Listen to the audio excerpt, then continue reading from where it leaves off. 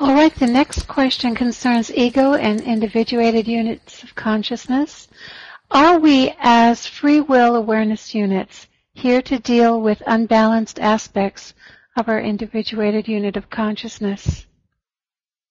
Also, does our individuated unit of consciousness have some concrete or crystallized fears, beliefs, and expectations that gives us its free will awareness unit to work on during individual experience packets?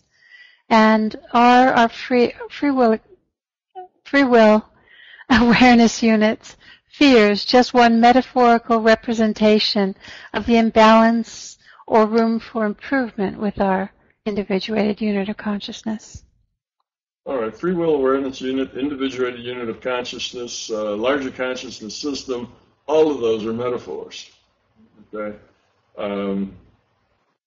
they're functional metaphors. We break things into when we deal with things intellectually, we break things up usually functionally. This does this, this does that, and then we kind of separate them like they're all separate piece parts. Well, they're not. They're just parts of a function, maybe of a whole thing, but we think of it in piece parts because that's easier than trying to just see the whole thing. So that's why we end up with all these various pieces, not because these pieces actually exist, but because these pieces are actual functions that exist within the whole. So yes, people come, an individuated unit of consciousness does indeed incarnate here, which gives them the free will awareness unit in this virtual reality. And they do that because they have things to learn, right? You're here to grow up. And after you've been around a few times, you start to become more specific on how you want to grow up. There may be certain issues that you have that you want to work on. And you will pick a situation with the idea that this is going to help you work on these particular issues, these fears, these problems, these things that keep getting in your way of becoming love. So yes, it can be targeted like that, and that free will awareness unit has being the subset, for the people who don't know the terminology lingo, the free will awareness unit is the subset of the individuated consciousness that is aware of the virtual reality. Now, I know if you're not used to these acronyms, it's like your head's spinning now, but it's just that part of a consciousness that's engaged in being the player in the virtual reality. So the free will awareness unit's the player in the virtual reality, and that player is part of a larger consciousness that is perhaps doing other things. It's collecting all the information from all the players, that it's had, and that sort of thing. So it's got some other tasks to do besides just play this game. And the part that's just the player in the virtual reality game we call physical reality. That's what we're calling the free will awareness unit. All right, and that part does have a mission to accomplish certain things. Not always, but particularly after you've been in the game long enough, you can get more specific. When you first start the game, you just reincarnate and take whatever you get because you need experience more than anything else. Eventually you grow, and growth isn't always uniform. Sometimes you grow real well in this area, but not so much in that area, and now you need to be more specific, that you need to catch that area that you're deficient in, you need to catch that up. You need another set of experiences. Maybe you've been male a whole bunch of times, and you really need to see that from the other side, so you'd like to have a female incarnation in order to get the other side of that, because you're becoming unbalanced with your male-only attitude. You need a little bit of that female perspective to balance you out. So things like that do happen. Now, I'm not sure I got that question right, other than yes, it does work that way, and we often do come in with very specific agendas of particular fears that we want to work on, and the individuated unit of consciousness has kind of planned that out, and the free will awareness unit implements that plan in physical reality. Holly, did I read your question correctly? Did you have anything to add to that? Yes, Dana, thank you. I think it was almost completely answered, but there's this aspect also related to the previous question. Basically, if everything that happens in our core is this formless feeling, this perception, then let's say, an imbalance, a room for improvement in our core would be maybe this would be could be interpreted in many ways. And in our PMR, we would say I have fear from heights, for example, but essentially it's just an imbalance of energy that could be interpreted in many other ways, maybe in different PMRs, I don't know. And the question was aimed also to ask whether if we go here with this imbalance, it will be this concrete fear. If we go somewhere else, it will be manifested in a different way. Or whether it's really concrete and it will be still basically more or less the same thing regardless of where we are going to work with it. It could be some of both. It's not one or the other. But for the most part, the fear that you come in with is basic. It's a very basic fear, and that fear could be expressed in any number of different ways. So that same basic fear could be, a fear of heights, or it could be a claustrophobia, a fear of being enclosed, or it could be something else, because the fear may be one of insecurity. I feel very insecure. I feel threatened, or whatever. And you could be threatened by heights, or you could be threatened by being enclosed, or you could be threatened by, agoraphobia, which is fear of the marketplace. There are all sorts of ways to express a feeling of being threatened. So your fear may be something's going to get me, something terrible is going to happen to me. And how you express that fear is up to you, and it's just how that happens to come out. So if you have that fear and the very first thing that happens to you is that you run into a great big dog and you're 1.5 or 2 years old, well, that may be it. That fear may manifest as a fear of dogs, because you were frightened that that dog was going to eat you for lunch. And that then becomes that fear. Whereas if you hadn't run into that dog, maybe you would have found yourself at a high place and had a fear of falling or something, and maybe that would have been it, and dogs wouldn't have been it. So it kind of depends. Fears aren't generally that specific. Sometimes they are. If a person is particularly wound up with a thing, almost to the point we'd say they are, what's the word, when you're terribly focused on something? Obsessive? Obsessed, yeah. If it's an obsession, something that is so big in their life that it's an obsession, it kind of drives their life. They're so afraid of heights that they can't even go upstairs in their house. You see, they can't, they can't go up in an elevator ever. They don't even like to go up steps. If their house isn't right on the ground floor, they have to go up 3 steps to get in the house. It bothers them. Well, suddenly, a fear of height that severe starts to interfere with all the rest of your life, because in life, we go up and down a little. So anyway, that then would be maybe an obsession, we could call that. Then the next time that you incarnate, you may still have a fear of heights, because you were so obsessed over that particular fear, you may actually bring that along with you. That's not the rule. That's the exception. The rule tends to be it's just a generalized fear, and you get to make it particular based on your experience and how you happen to interpret things at the moment. It kind of gets a particular expression. So you have a general thing that you can express in a particular way. Or you may not ever express it particularly. You may just keep it as a general fear of insecurity. You're not afraid of heights or closed places or the marketplace. You just always feel insecure. You always feel like somebody's going to get you. And maybe it never gets specific, because no one thing ever jumps out and lets you express it all in that.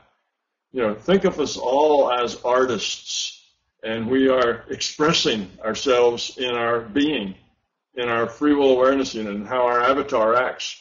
And we're all painting this landscape, this picture, out of our feelings and how we feel about things, you see. And we could paint that into a fear of heights, or we could paint that in just this nebulous fear that something's going to get me, and insecurity. It's just the way we happen to express it. We're expressing ourselves into our lifetime, our being, who we are. We do that when we play Sims, when we play World of Warcraft. We express ourselves in the way our elf does whatever he does. If we're very aggressive, we always choose to fight every time. We lose a lot, We die a lot. We have to go back, but that's what we do. We fight because that seems like what we want to do. And other people will be a lot more cautious than that. They won't fight. Matter of fact, they'll always kind of case the place first and the problem, and then run away and think about it, and then come back, and they're very cautious about the way they do things. It's just an individual expressing themselves in this life. So we're all artists, kind of painting ourselves into reality through our self-expression, interacting with our environment and with everybody else's intent that we're getting through the network. All of it it's really what comes out of us is our own expression of self based on the circumstances in which we're in. So that expression could be one of N different things based on the circumstances we happen to be at the time when we feel like now's the time to express that. So we're in control. We really do create our own reality. We create much of what makes up our life has been, it's like a painting, our own painting of ourselves, a self-expression of our being in this virtual reality, which is the whole purpose of the virtual reality, that we express ourselves into it and then interact with other people, because then we have to express ourselves in that interaction. And in doing so, we define ourselves and create ourselves, and hopefully we do that in a way that lowers our entropy and doesn't raise it. All right, on the same subject of ego and fear, there's, from Polly, there's 3 parts to this question. Let me rephrase some of it a little bit. Are some fears not related to this PMR? Can fears connected to NPMR somehow trigger the ego here in PMR? And is it really possible to get rid of one's ego in PMR completely? And finally, do you, Tom, still have an ego or fear connected to this PMR, or one that is relevant only in NPMR? And if so, can you share or disclose some situation where it gets triggered? Okay, can we, there's a whole string. You're taxing an old man's memory. Let's see. Let me just do the first part. Are some fears not related to PMR? Yes, some fears are not related here. Some fears we bring with us from other pastimes, and some could be out of experiences in other reality frames, which to us are non-physical, outside of this physical reality. Yes, we are just who we are. All of our experiences lead up to who we are. We have experiences in dreams, right, that have nothing to do with this reality. We have experiences in dreams, and they can affect us here in this reality frame. So the fears can come from almost any place. Anything that we have found as an experience, whether that experience is in PMR or in dream reality or in some other PMR or just in some other reality frame, if it's an experience of ours, then it has the potential to affect us. And as we change and are affected, we express ourselves differently in every reality that we exist in. When we go out of body, we express ourselves in that reality based on things we've learned and things we've felt and done in this reality and in the dream reality. So everything affects everything else. Yes, so they do come from different sources. It's not just a PMR fear that you get here, stays here. So if it's done in PMR, it stays in PMR. It's not like that. You are who you are, and you are who you are based on all the experiences you've had in any reality you've ever been in, and all of it affects you, and all of it gets expressed any place you go. So that's sort of that answer. And what was the next one? Did I get 2 of them in one shot? Is it really possible? Is it really possible to get rid of one's ego in this PMR completely? Yes, I think it is possible. It doesn't happen very often. There's lots of things that are possible that aren't necessarily common.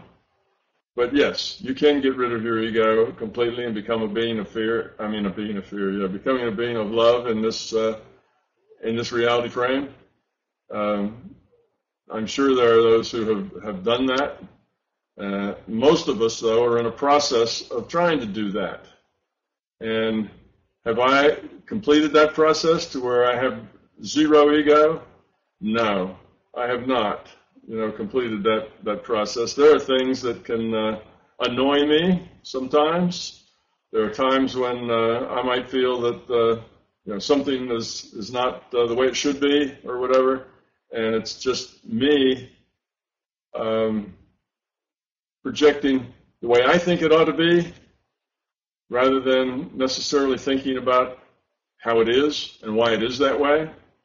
And when I do that, I'll often catch myself at it and realize that I'm thinking about this in terms of myself and not in terms of however it came to be what it is. In other words, the same thing we talked about earlier about the sadness in love. You have to get to the point that if you just see it from your own perspective, your dysfunctional family is just a waste. Why do they have to fight with each other like that? It's just so unnecessary. You can just see this ego versus ego thing, and it's just completely unnecessary, and it kind of bums you out. Well, that's from your perspective. That's only from your own ego. See, that's your ego, because this is how it affects me. I don't like it. I find it annoying. I find it dysfunctional, so I don't like it. Well, that's ego. That's you expressing ego about it. But then if you step back and say, well, I don't like it, but it's the way they are. They have to be the way they are. They can't be somebody other than the way they are. They have to get there. They haven't made those steps yet. I was there once.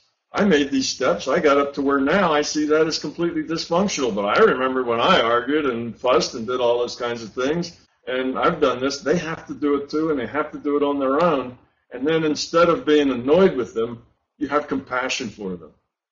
You want to go up and hug them both and let them fight.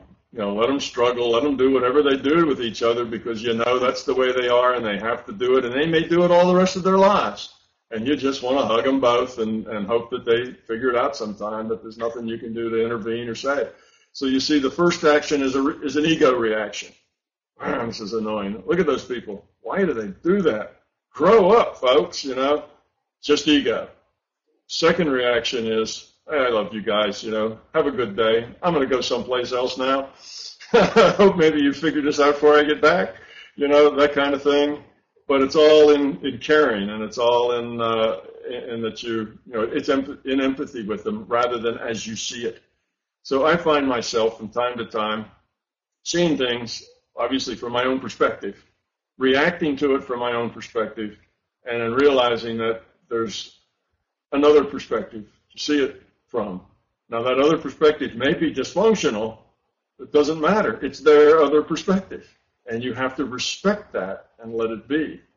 So when somebody is trying to, somebody's trying to take advantage of you, somebody's, doing things or trying to steal, trying to get away with things, you hire people to fix something and they don't really fix it. They just pretend to fix it and they give you a big bill. You take your car in and they just let it sit in the lot and then charge you $400 and tell you that they changed the oil when they didn't do anything, those kinds of things.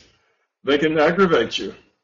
But you also realize that this is just a part of life. Life is like that. There are people like that, and you have to deal with them. And if you don't have if you don't have a good way to deal with them, then you just have to suck it up and go on, and not be angry, not go punch them out or anything like that. Not do whatever. You may take your business elsewhere. You may not call them the next time to do whatever. But you just have to let them be. You have to not get angry. You have to not think that they are subhuman, whatevers that, need to be, put in jail. You basically realize that life's like that. You deal with people like that, and you deal with it gracefully because you have to. If you went around and put everybody in jail that you disagreed with, it'd only be you left, and it wouldn't be any fun anymore. So that's those kinds of things. And that happens to me too. But typically I catch it fairly well. And if I don't catch it, my wife will. And she will inform me. So that's a good thing about a wife. They always catch those things immediately, particularly if she's the one that's on the other end. So yes, I've got things to learn. And it's, I don't have a lot of fears like I had, when I was a young child. Like most young children, I knew there was a boogeyman under the bed, right? And one hiding in the closet too. But you get over those kinds of things, and eventually you realize, well, if there is, there is. Nothing I can do about that. If boogeymen appear under my bed, then you accept it and you go on and you get up out of the bed and you go to the bathroom, you do what you have to do and figure, okay, boogeyman, take your best shot. I got to do this and I'm going to do it, and the chips will fall where they do. You eventually get to that point where it's not so scary anymore. You just go through life, do the best you can, let the chips fall where they may. And if those chips happen to wipe you out, or, the boogeyman grabs you, then that happens. You got another lifetime coming after that. Maybe next time you'll be luckier. The bigger your picture is, the less you worry about the details, I guess is the way to say it. As your decision space gets bigger and bigger and your reality gets bigger and bigger, the details seem less and less important. So when you have a little reality, whether the boogeyman grabs you and eats you, overnight is a really, really big deal in a little reality. In a bigger reality, I'll always come back again. We'll do something else next time. And then it's not so bad to have these, people who rip you off or take advantage or do other things that they do, kind of the boogeymen in the adult world, right, that they're always out there trying to get you. You just kind of deal with it a grain of salt. It's just not that big a deal in your life. But that's kind of the way we all grow up in that. But it's a gradual process. And does anybody ever get to the point where they never see things from their own perspective? They always see the general big picture perspective? I think it's possible. Sure, you get there. I see myself progressing, over time. But the instances in which you deal from ego just get fewer and fewer and less important. They become small things that aren't really major things. They're not causing a lot of problems. It's just you find yourself looking at a problem the wrong way for a while before you look at it the right way. Continuing on with relationships, Polly asks, how much should he involve people close to him in his journey to grow up? Well, this works real well with the last question. I would say if you want to know what you're doing wrong, if you want to know where your ego is leading, there's one thing that you can always do that will ensure that you find out very quickly. Get married. Get a girlfriend. Get a boyfriend. Because they will tell you, because you interact with these people at a very deep level. You see, most of the people we interact with, we interact very superficially. We got 20 people we know at the office. We interact with them every day, but it's always superficial. We don't interact with them deeply as individuals. They go home to their own house and their own kids and their own life, and we're not a part of any of that. So we don't really interact with them. We show them our professional side. They show us their professional side, and we go and we interact and we do business, and everything's fine. But with a significant other, a wife, a husband, and your children, and all the people you're close with, perhaps your parents, these are people that you know in great depth. And these are the people who are likely to, you are likely to, use your ego and your fear and all sorts of things in your interaction with them because you're interacting with them in depth. The real you comes out. It's not the professional you at the office. This is the real you that lives at home. So you interact with these people, and they know immediately that you're coming at them with ego, or you're coming at them out of fear, or you're coming at them from a self-centered viewpoint. It's perfectly obvious to them because they're also in a deep connection with you. You don't notice it because that's just the way you are. If you're acting angry, well, you're justified. If you weren't justified, you wouldn't be angry. That's obvious. So there's nothing wrong with my anger. It's perfectly justified, you see. Whereas that other person that's on the brunt of your anger, they can tell you right away that nothing justifies anger. See, not that anger, is not justified. So they can tell you that. So that's one of the great advantages of a significant other, be it a boyfriend, girlfriend, or even if it's your children, it's your parents, all the significant people that are close to you in your life, they can tell you when you're being, egotistical, when you're coming out of of fear. When you're trying to dominate and get things the way you want them, regardless of the way anybody else wants them. You see that it's my way, do it my way. I'm in charge here. I'm in control. Everybody must obey. You're kind of coming on from that viewpoint. They get that very loud and clear, and eventually they'll have the courage to tell you. And then you have to have the good sense to listen, not to deny it all and, pour more ego back out. So it's in these relationships is where we are most directly challenged. That's true for most of us. How we treat our kids, how we treat our significant other. These are our big challenges where our ego is most evident. And that's good.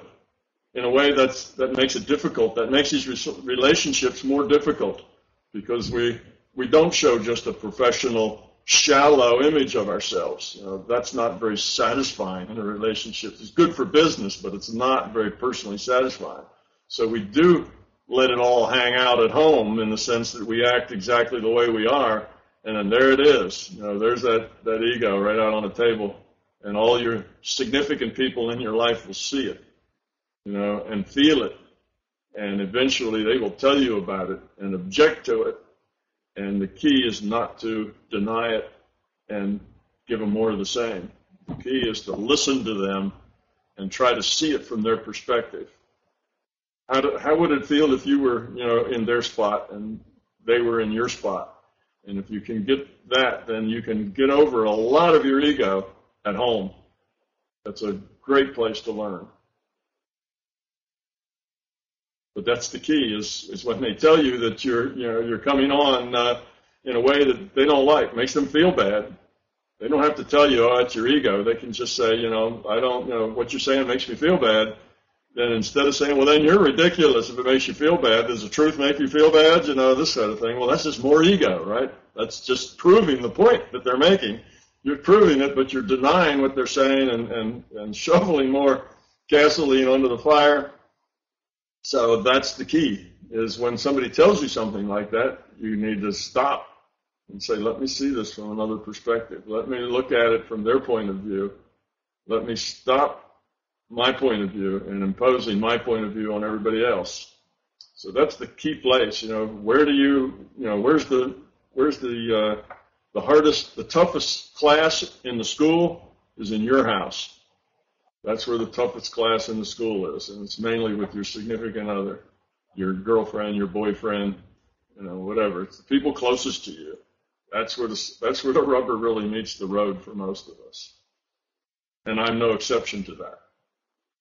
And Pamela's good. She's very good at telling me immediately if I'm coming from isn't healthy.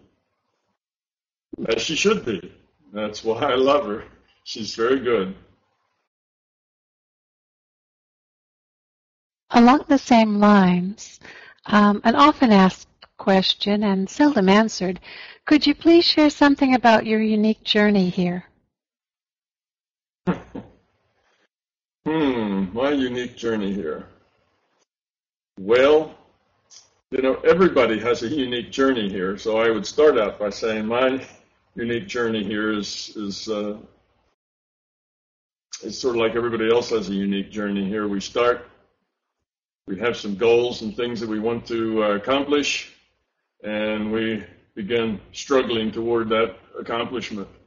And I've done the same thing. I've had a few things that I was supposed to do in this incarnation, this reality frame, things that I've been led toward, and you get that more in looking back than you get at looking forward. Looking forward, it's just all a bunch of choices, and you just have to take your best shot and make the best choices you can. There's not a lot of guidance there. But when you look back, you can often see how you were nudged, how this happened and that happened, that kind of pushed you along a particular developmental road, and then you realize that all that wasn't just by accident. This is a road that you need to go down, that you were meant to go down. This is part of a plan, and you can see the continuity in it as time goes by. So the older you are, the more likely you're able to look back and see some kind of pattern to what's been going on. often it's a pattern to the problems you're making, the problems you've created for yourself. Oh, this was a problem, and that's a problem, and this was a problem. That may cover 4 decades, and you look at it and you say, oh, they're all the same problem. I keep repeating, this problem, this anger management thing I had got me in trouble when I was in kindergarten. It got me in trouble when I was in middle school. It got me in trouble when I was in high school. It got me thrown out of college. I lost my first job because of it. And you start looking at this process, and you can see that there's a pattern here, and that's very valuable for you to look at, because that's kind of the thing you're here to learn, and it keeps coming up, and then maybe you keep failing, the lesson, and then maybe one day you learn it and you say, oh, from that point on, my life got so much better. You see? So anyway, one of the things I came here to do was what I'm doing, was with these books that I was to write with the My Big Toe, to, the fact that I just happened to run into Bob Monroe, and he just happened to be looking for a few scientists, and I just happened to be on the right spot at the right time, and I went out there, and I just happened to be a natural for meditation, and all these kinds of things that just happened to fall together at the right time in the right place. And I also was a physicist, so I could see, I had a foot in both worlds. I was in the material reductionist camp, and I was also doing out of body at the same time, and I could kind of look at connections and see where these things met, and I could do physics in the larger reality system, and all of that stuff wasn't just, that just all just happened that way by random.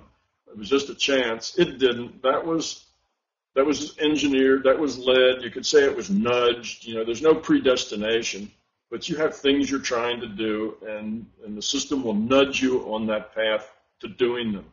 And I can look back and feel the nudges, recognize the nudges I had that pushed me along, that got me to where I am. And part of it was to synthesize both the science and the metaphysical, the physics and the metaphysics, to synthesize that into one bigger picture, an overview of something. So that's been on my agenda for a long time. And when I started on this path, I was mostly a right-brained individual. That was the way I came in. I was very right-brained. My task was to learn the left brain part of it and then synthesize the two. So I already came in with the right brain part of it. I came in, and meditation, those kinds of things were easy. My sister will tell you stories of me at, 7 or 8 years old chanting, and going into Never Never Land, or basically being out of touch in this reality, chanting to myself. So I came in with a right brain understanding of the world, very holistic, saw things in big pictures, understood things, had non-physical connections all along, and they seemed perfectly normal to me. Then I had to develop the left brain part while I was here. I had to get that up to a level that was equal to the right brain part, so that's when I was pushed into science.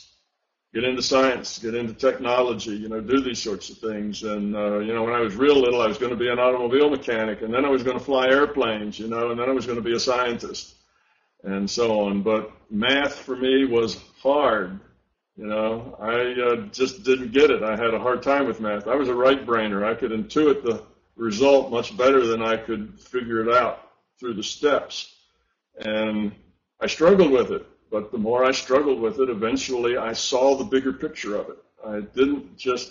I gave up trying to see how you turned the crank to get the answer, and started seeing what it meant in a bigger picture. What was the significance? What was the logic behind the math? What did it tell you about, reality, which is why I go into physics, because physics basically is a mathematical modeling of reality.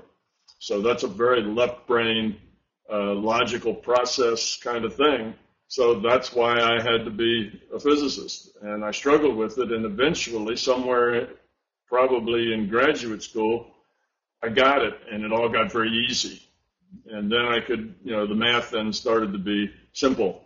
I could see the concepts, I could see the bigger picture in it, and I could work with it very well. And then it wasn't that far out of graduate school where I ran into Bob Monroe, and all the rest of it went that way. But first I had to be the physicist first, and not only a physicist, but a good one that could think in terms of math rather than in terms of language. And that then gave me the ability to do this other work that I could do. So I can see these events, coming to some conclusion in the long term. So doing my books, coming up with this theory was something that I was focused toward and nudged toward, from the beginning. Matter of fact, tell a story. When I was in graduate school, I had I'd already had the master's degree, and I then was working on a PhD. And I had done all my coursework for the PhD was done. I took my qualifying exam, and that was passed.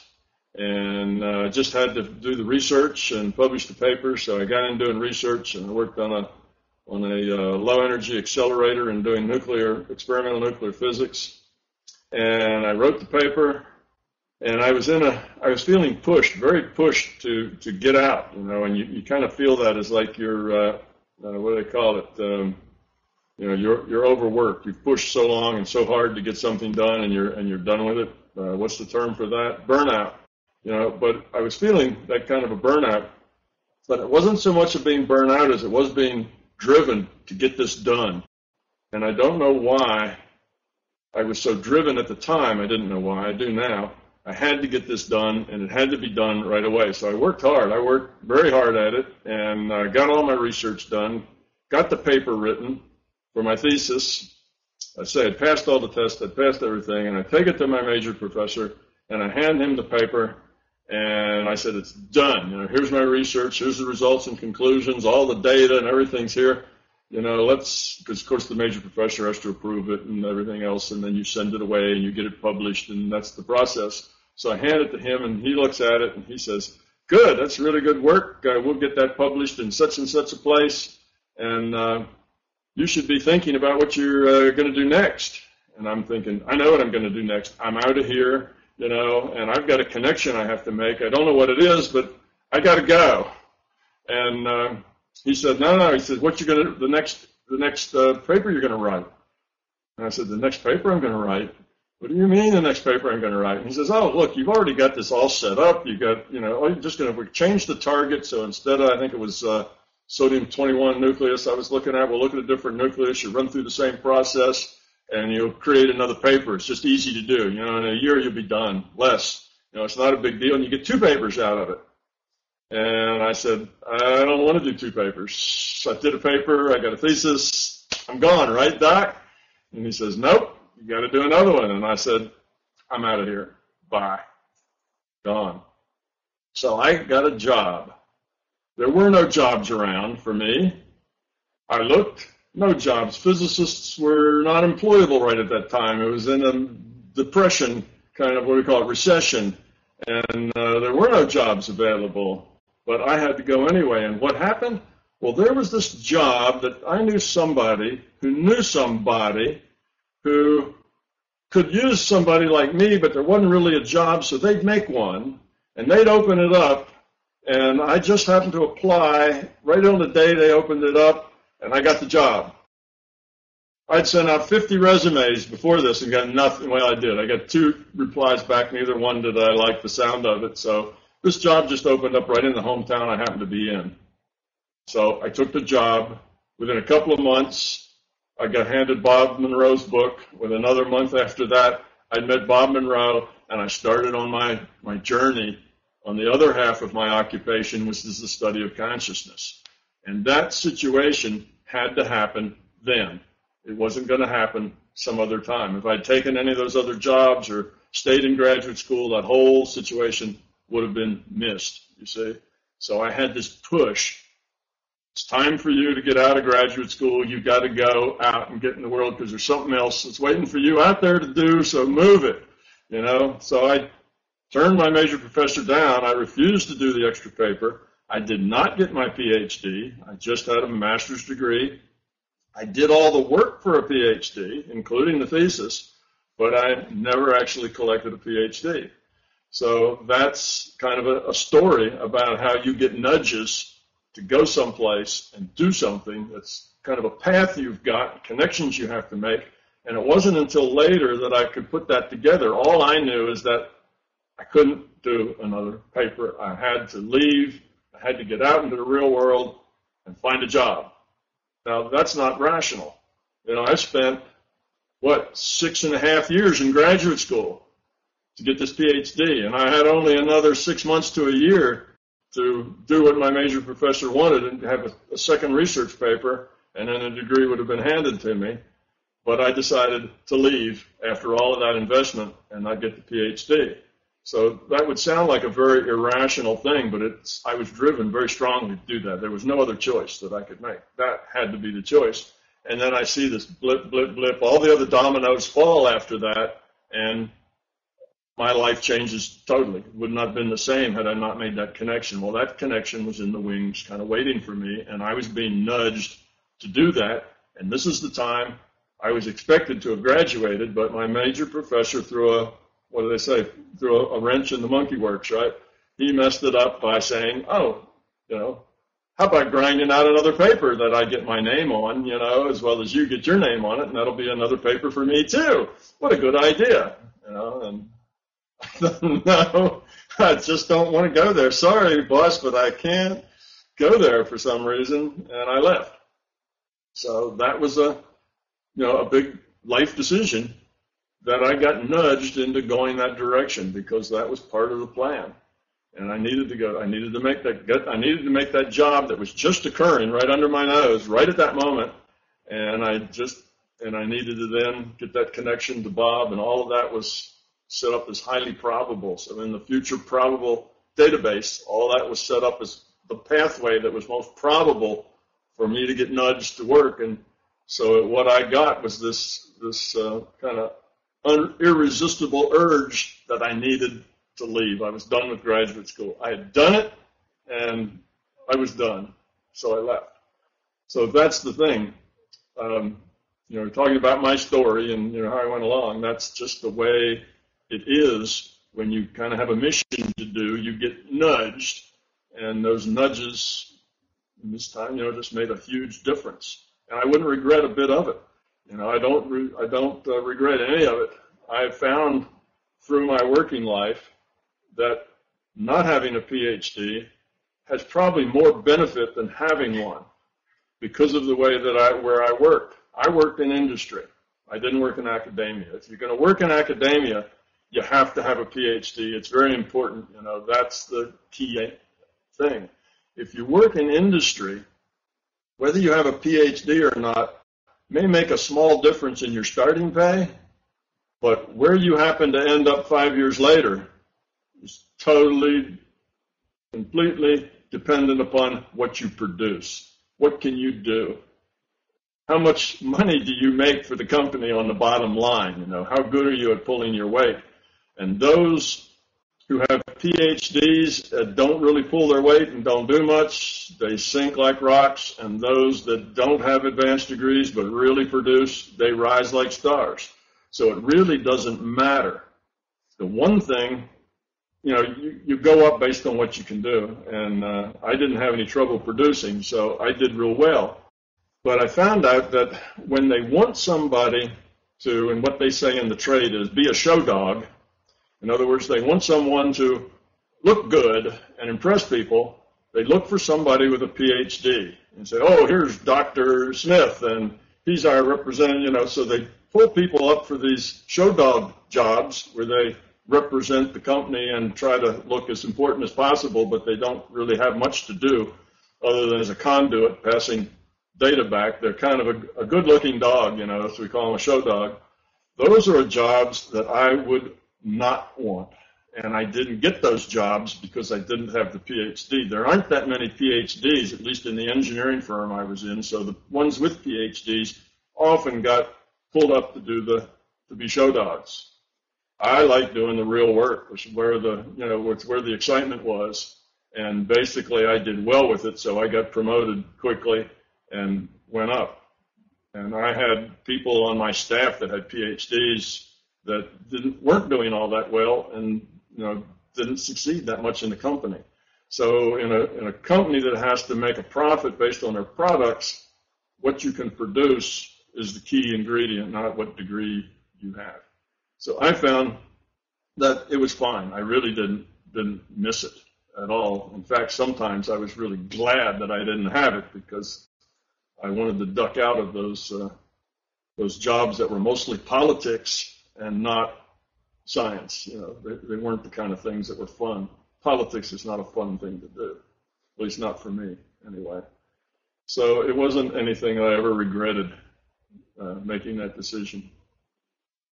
So that's a little bit about my life and how I got to this part. Now, I will say that at the same time, I had other functions as well in the non-physical. In NPMR, I had other jobs as assigned that were also significant for me. And those I choose not to talk about, but they probably are as important, if not more important, than the things I do here. But being here was a really good cover for the things that I had to do there. It's a really good place to be in. So it worked out at all angles, in all directions. So that's kind of my story. I guess it's a good example of how one can sometimes seem like randomly, bounce from thing to thing through life, but as you look back at it, you can see the purpose in those random bounces, and they weren't really random at all. Why was I so irrational as to walk out on the PhD with just another 6 months to a year worth of work? Well, once I look back at it, I wouldn't have changed it for anything. And missed that connection and gone on, I'd have just been some other physicist, doing physics and whatever. I wouldn't have had all the rest of the richness in my life that I had because I didn't go that route, because I did go on and get a job and ended up out at Monroe Laboratories and so on. Made a huge difference. Go with the flow.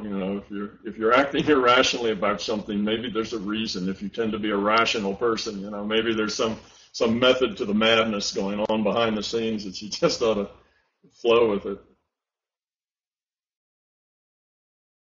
Well, when you were at Bob Monroe's, Pally asks about some of the Seth works. I know you did some studying of Seth Speaks by Jane Roberts. What he's asking here is concerned with sleep patterns, sleep and eating patterns. Some of the information that came out of the Seth books had to do with that, the two-phased sleep pattern, and also the food patterns as well. Do you recall any of that from the Seth books? And the Seth books didn't really create any, or didn't really instigate or weren't the catalyst for any of the sleep or eating changes. I didn't really have too many sleep changes other than I didn't get much. That was probably the biggest change for me, is that I didn't get a whole lot of sleep in those days. But because I had a full-time job, of course, I'm doing physics. I'm working as a physicist, more than 8 hours a day. I was working probably, at least 10 hours a day as a physicist, and then I was spending my evenings with Bob Monroe. So I'd get off work, I'd go pick up Dennis, we'd go out to the lab, we'd get back at, 1, 2, 3 o'clock in the morning. I'd lie in bed, practice the kind of stuff that we had learned until about 6, and I'd sleep from 6 to 6:30, and then I'd get up and get ready to go to work. It was one of those things. So there wasn't a lot of sleeping in those days. Fortunately, in those meditative states, you get a lot of energy back, and the body can kind of rest while you're off doing other things with your mind. But it was a bit of a crazy, high-energy time anyway. Let's see, where were we? Seth Speaks. When I was initially, I was the physicist of the group there, and that makes me the theoretician. Dennis was an engineer, so he was more of the practical application, building equipment, that kind of thing. So we kind of had our specialties, and I was reading anything that I could get that would give me some way to kind of organize a basis on which to make a structure that made the things that we were doing make sense. So it was just out of a little out of desperation and a little out of like you always start a project with a literature search. You know, you read everything that you can find on a subject first. So I read all sorts of books, every book that had out of body mentioned, which then was called astral projection in most of the books. So I read 4 or 5 books on astral projection that was probably written in the 1800s and early 1900s. Read things, the guy, Man Visible and Invisible, Ledbetter, C.W. Ledbetter wrote books about auras. And so I read everything that I could think of that was metaphysical, because there was no physics that had anything to do with conscious or whatever. There was a big barrier between the two.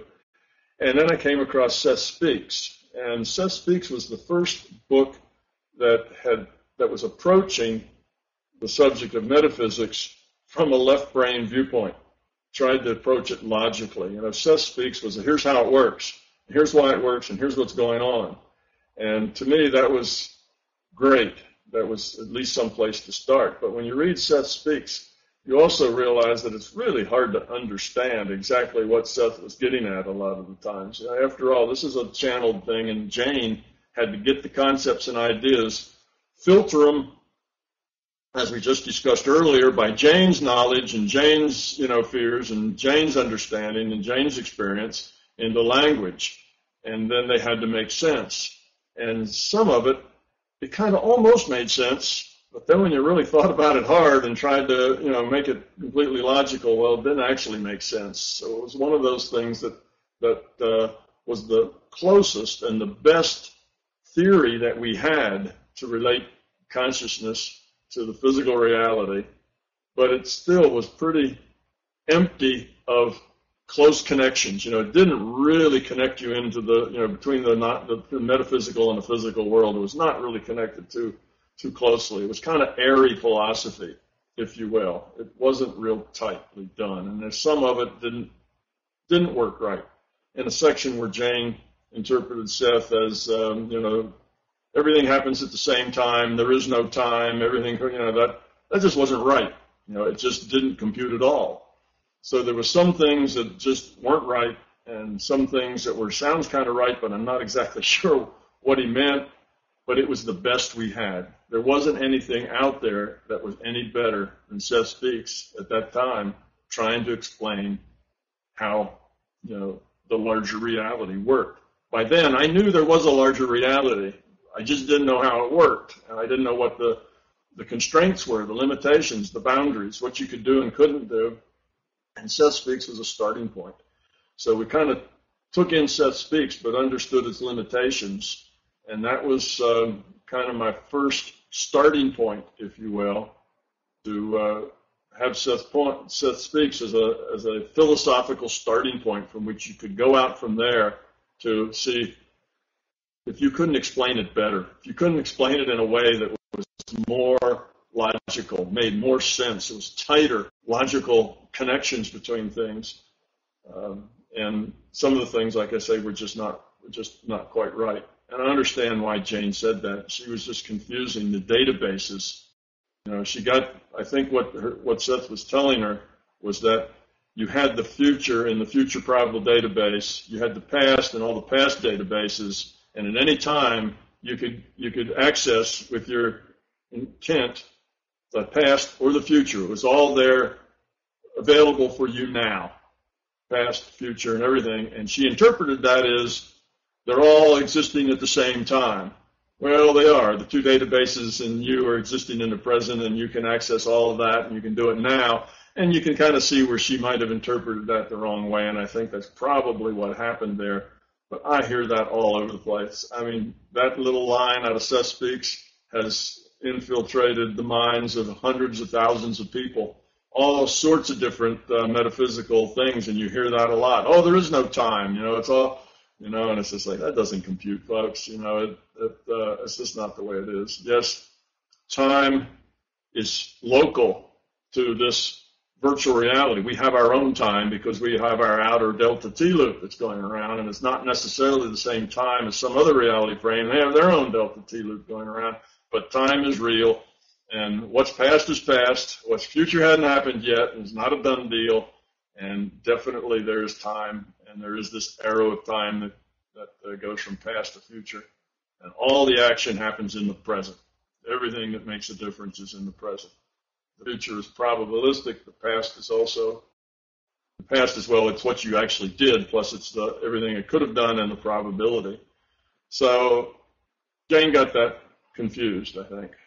And in any case, Seth Speaks was a breath of fresh air. Finally, somebody was trying to explain, how does it all work? Why does it work? And they were doing it from a left brain process. It's just that it was airy and full of holes and a few errors out now and again. But I really enjoyed Seth Speaks. It's a laborious book to read. People say the same about mine, but I found it a laborious book to read because it was very difficult to understand what he meant. You are a multidimensional self. Well, that's right. I agree with that one. But when you don't understand it yet, trying to comprehend, well, what does that mean? I'm a multidimensional self. Okay. What does that mean? What can I do with that? What can I make of that? What limitation or what advantages does that give me? And then there weren't any answers for any of that. You see, the answer, the thing was just you are a multidimensional entity. True enough, but it's not enough to build science on. You can't make science out of statements like that. So Seth was a platform to launch from and to find out a lot of other things. And a lot of what Seth said was right. He had a lot of it right, but it was more poetry and assertion than it was logical derivation. I wanted a logical derivation. I'm a physicist. That's what we do. We start with basic principles, and we derive the logical consequences of those basic principles. That's the way physics works. And that's what I wanted to do in consciousness. And Seth really didn't start from basic principles and derive everything. He just stated the way it was. And that was helpful, but not really what I wanted to do. So that's kind of my interaction with Seth Speaks and Jane Roberts.